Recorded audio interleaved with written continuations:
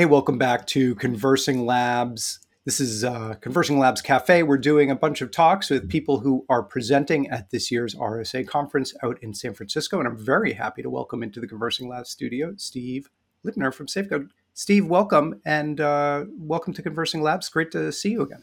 Thanks, Paul. Glad to join you. Glad to be back. So could you just tell us a little bit, for audience members who aren't familiar with you and your work, the work that you do?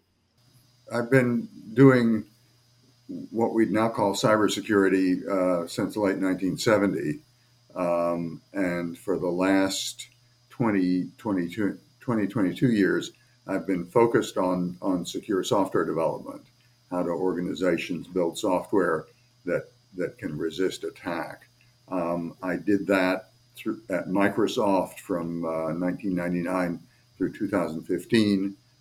Retired there as the director of software security and leader of the security development lifecycle team.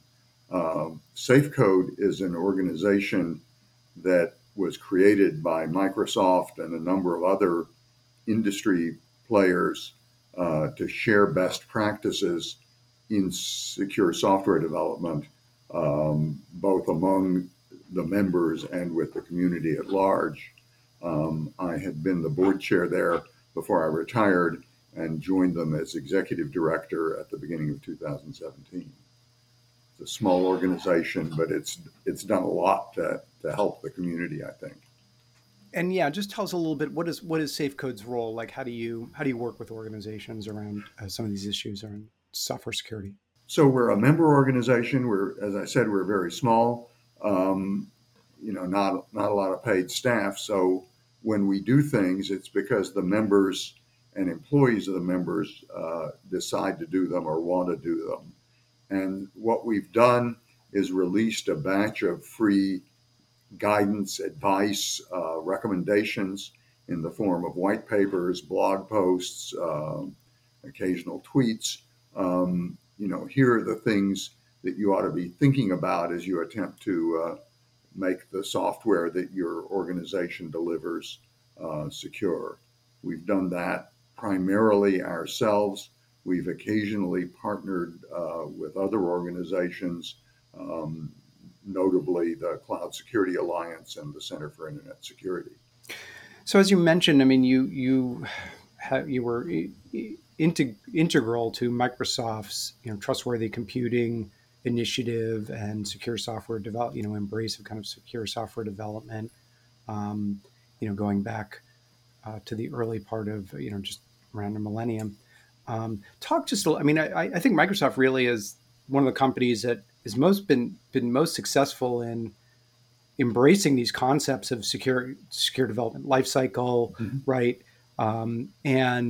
And really actually kind of putting their money where their mouth is in terms of making organizational changes to realize, better security out the other end. Can you talk just a little bit about the experience of being within the company during that period and what lessons you took away from that? I go back to Code Red and NIMDA, Slammer, Blaster, if people remember some or all of those. And so I think Slammer came out in my first week as a cybersecurity reporter. It was a trial by fire. Good timing. Good timing. Yeah. I think this job's going to keep me busy. I have war stories from Slammer. It certainly kept me busy around then. Yeah. Which was a SQL Server vulnerability for those of you who weren't born then. Yeah. Right. Go ahead. Sorry. Yeah. I guess that's a risk. People who weren't born then.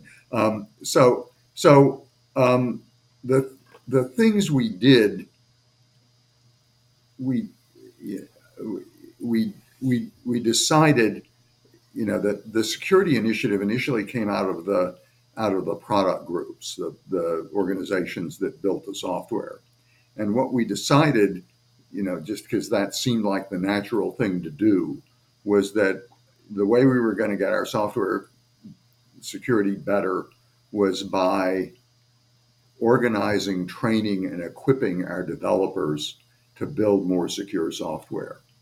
And that was the mindset in the Windows security push in 2002, and that was the mindset in the security development lifecycle team when we created it in 2004, and that I believe has it certainly was in place in 2015 when I retired. And to the best of my knowledge, it's still the way they do it.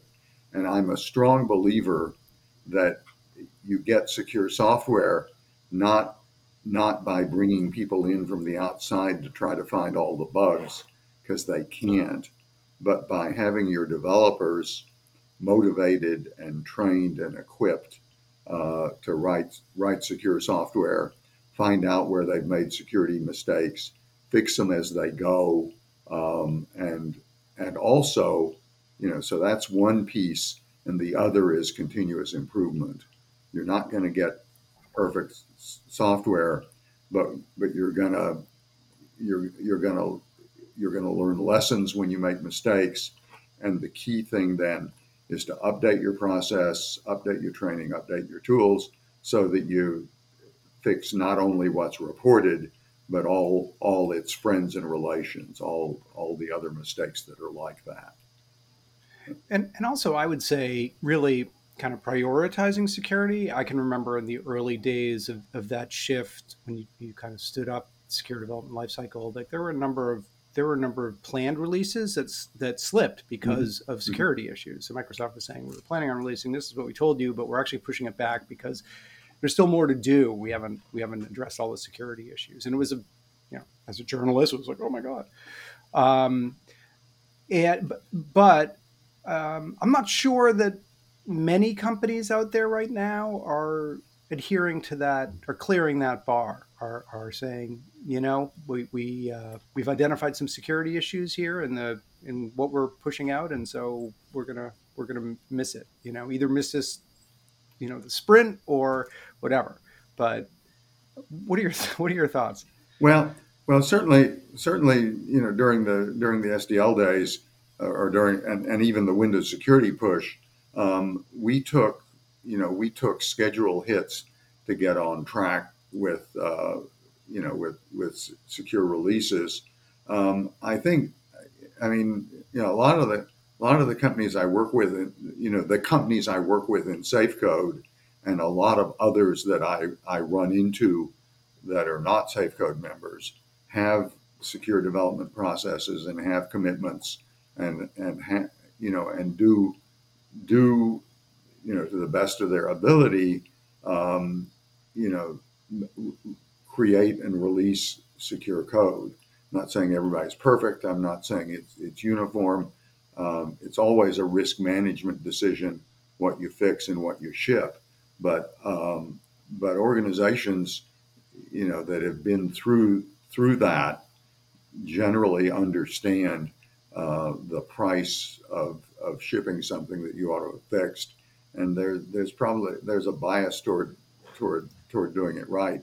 The other thing is that, that I talked about risk management. Risk management has to be informed, and when you have a secure development team, um, you know, its role in addition to the training and tools is to have somebody, at a senior enough level to explain, okay, here's what might happen if we shipped with this, and then Mm-hmm. and then if you're gonna accept the risk, at least you're gonna accept it knowingly. Mm-hmm. And often, when you go into somebody and you say, well, blah blah blah blah blah blah blah blah blah risk, blah blah blah blah blaster, um, that that will end the conversation. Um, So you're out at RSA. You gave a presentation on Monday, and supply chain security, the security of supply chain security and the security of development, pipelines and Hmm. development Hmm. processes Hmm. is really top of mind. It's a big theme. If you just sort of count the number of presentations that are about software supply chain or DevSecOps, it's a lot of them. Um, Obviously, we can kind of there were solar winds and code. There have been a bunch of incidents that have happened in the last couple of years that highlight this incident.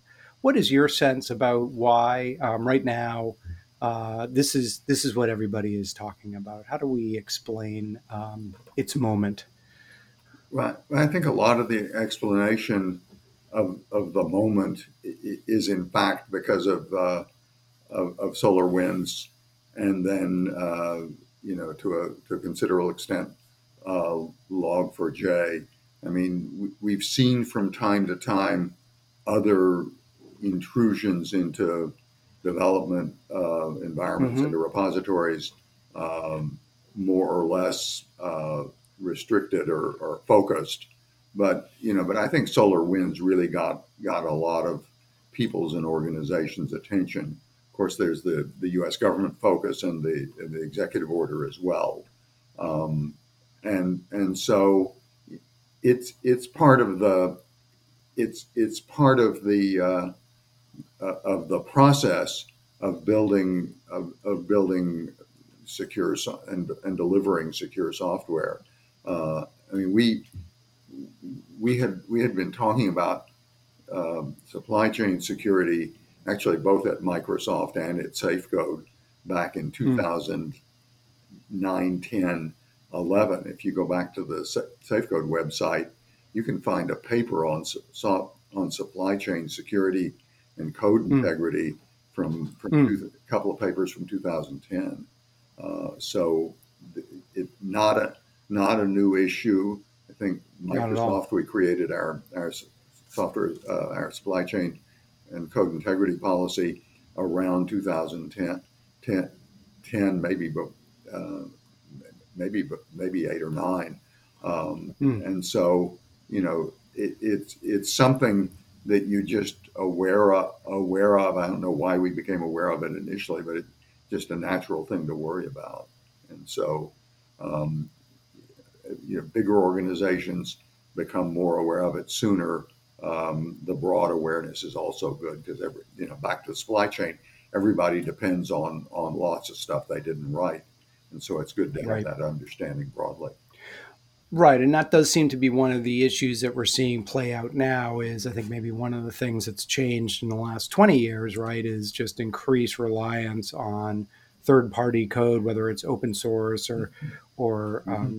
commercial, proprietary third-party, libraries and modules and so on. And that's kind of the way applications and services get built these days, right? Is It is is in a very it is yeah indeed. I mean, yeah people integrate components. They integrate commercial components. They integrate uh, open source components. They copy stuff off Stack Overflow, and and you know and literally copy, yeah, right? yeah, Yeah, yeah, yeah, and so yeah. that's the way it is. I was going to say it's fine. It's reality. Um, but the important thing is that people understand that security is part of that equation.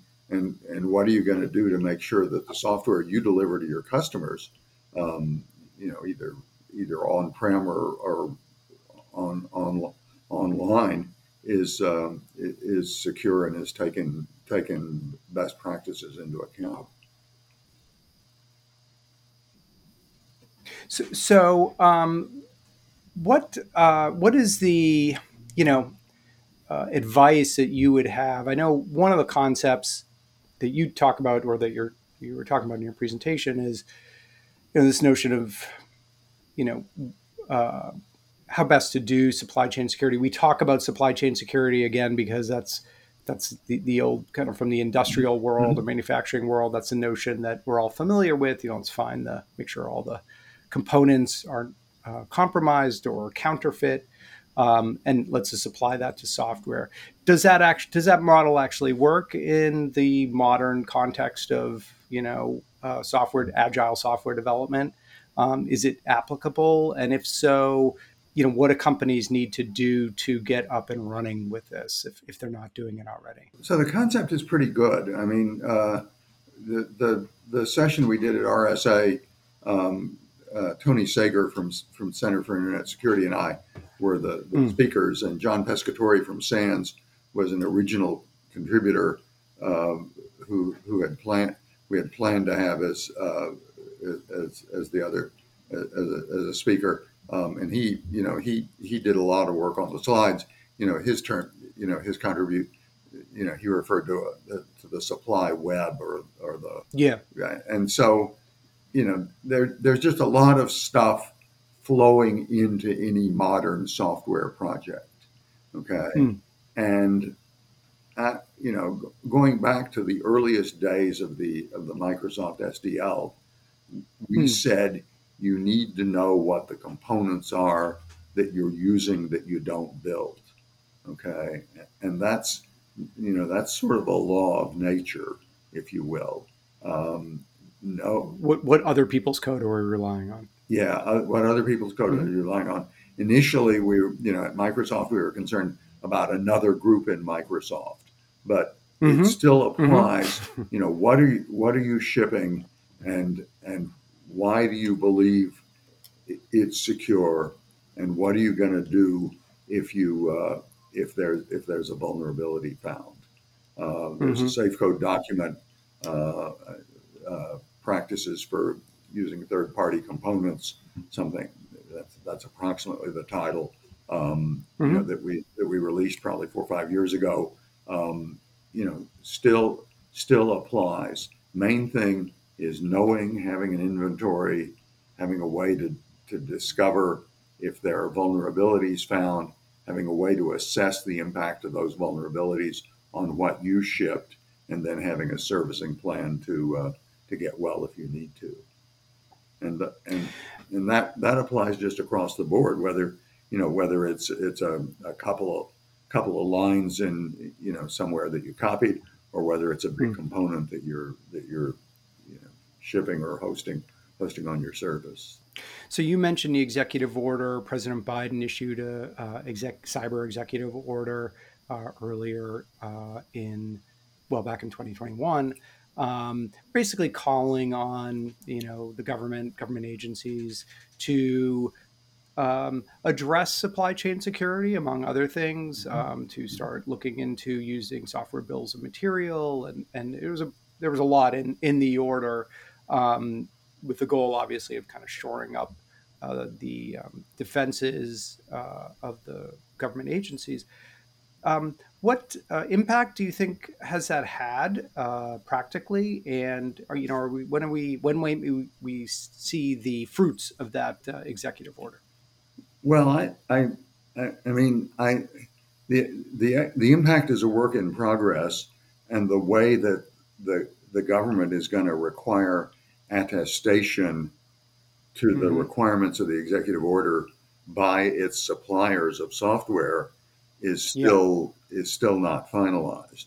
But but I talked to the SafeCode members, and they're all already worrying and taking action to make sure they're prepared to demonstrate that they're meeting meeting the requirements of the executive order. And the nice, I'm very much a fan of the executive order, or part section 4, which is sort of the software supply chain piece. I'm very much a fan of that because it requires sort of sensible things that you would do if you had a software security program. Hmm. So if the government's requiring people to do that, if I think that's cool. Um, Hmm. Software bill of materials is a piece of that. It's a major manifestation of the supply chain side, and yeah, that's the formalism of the bill of materials, and the bill of materials format is less important, but requiring people to know what they're shipping is Yeah. is real important. Right. It's primarily for the developer. The developer needs to know what's in their code, so that if Right. something goes wrong, they can find it and Right. remediate. This was what Log4j kind of underscored for us, and we were talking about SQL Slammer. In some ways, SQL Slammer actually raised this issue as well, because if I remember, there were all these products that actually used aspects of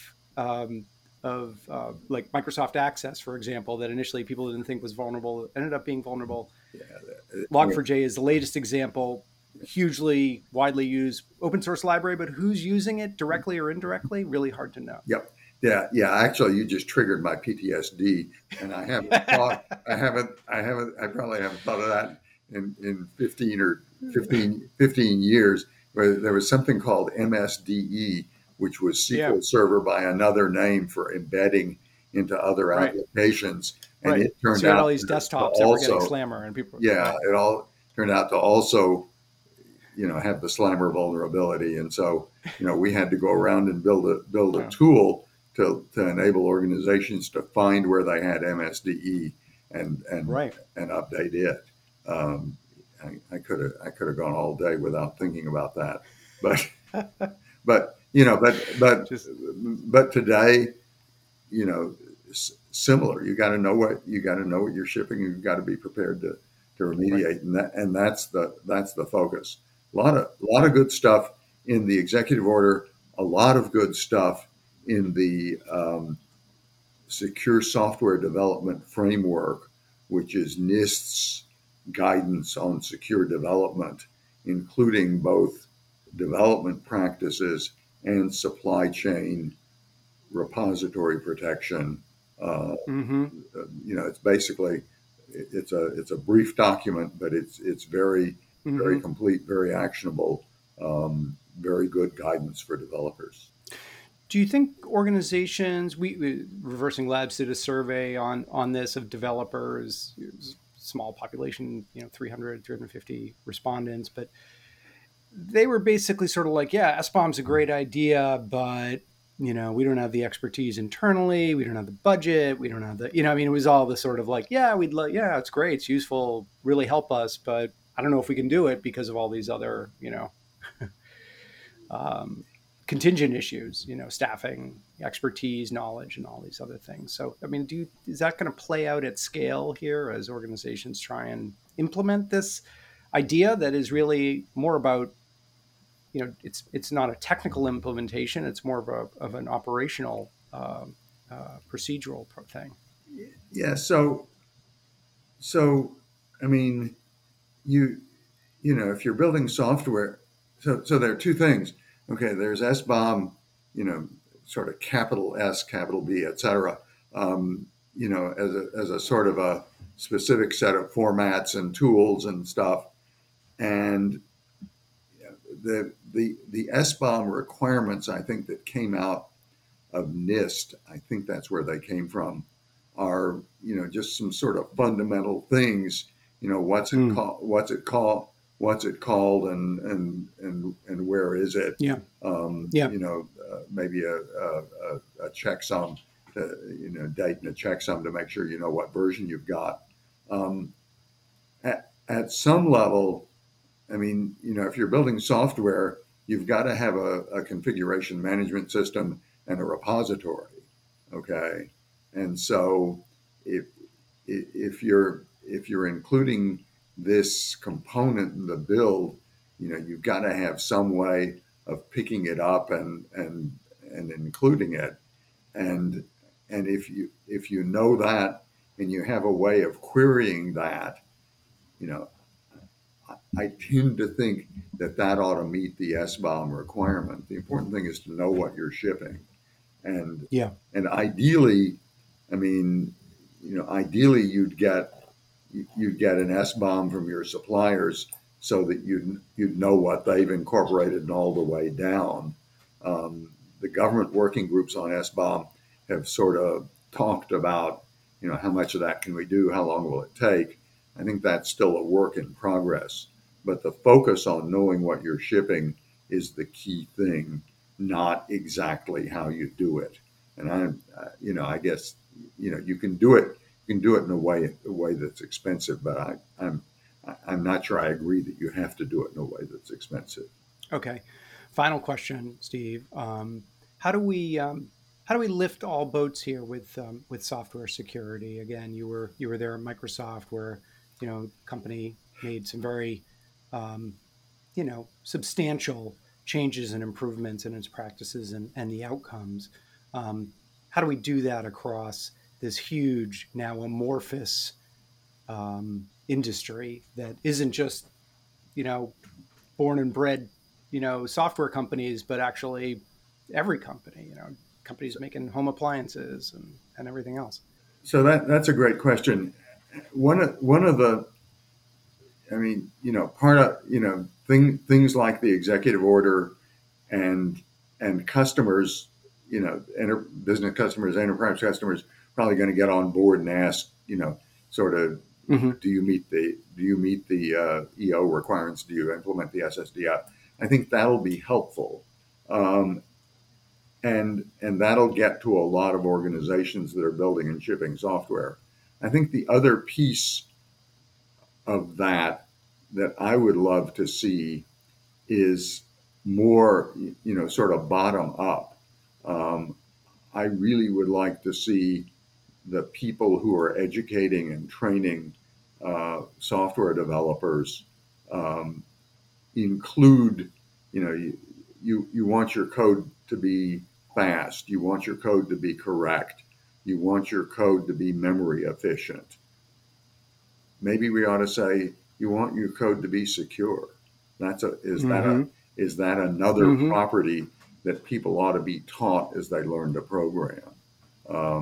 That would sort of be a paradigm shift, a culture shift. Um, Sure would. the education system isn't doing as much of that as it should, Yeah. and I would love to see some encouragement in the system that got that message out. Steve, is there anything I didn't ask you that you wanted to say? I think you've done a good job of Thanks.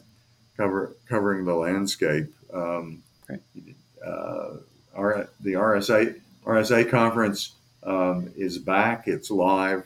It was fun to be here and see people in person after 2.5 years. Okay. I hope you have your mask on when you're outside of your hotel room, Steve. Try to do that. Try to do that. Yes. Hey, Steve Lipner, thank you so much of SafeCode. Thank you so much for coming on and speaking to us on Conversing Labs. It was a real pleasure to speak with you again, and we hope to have you on again.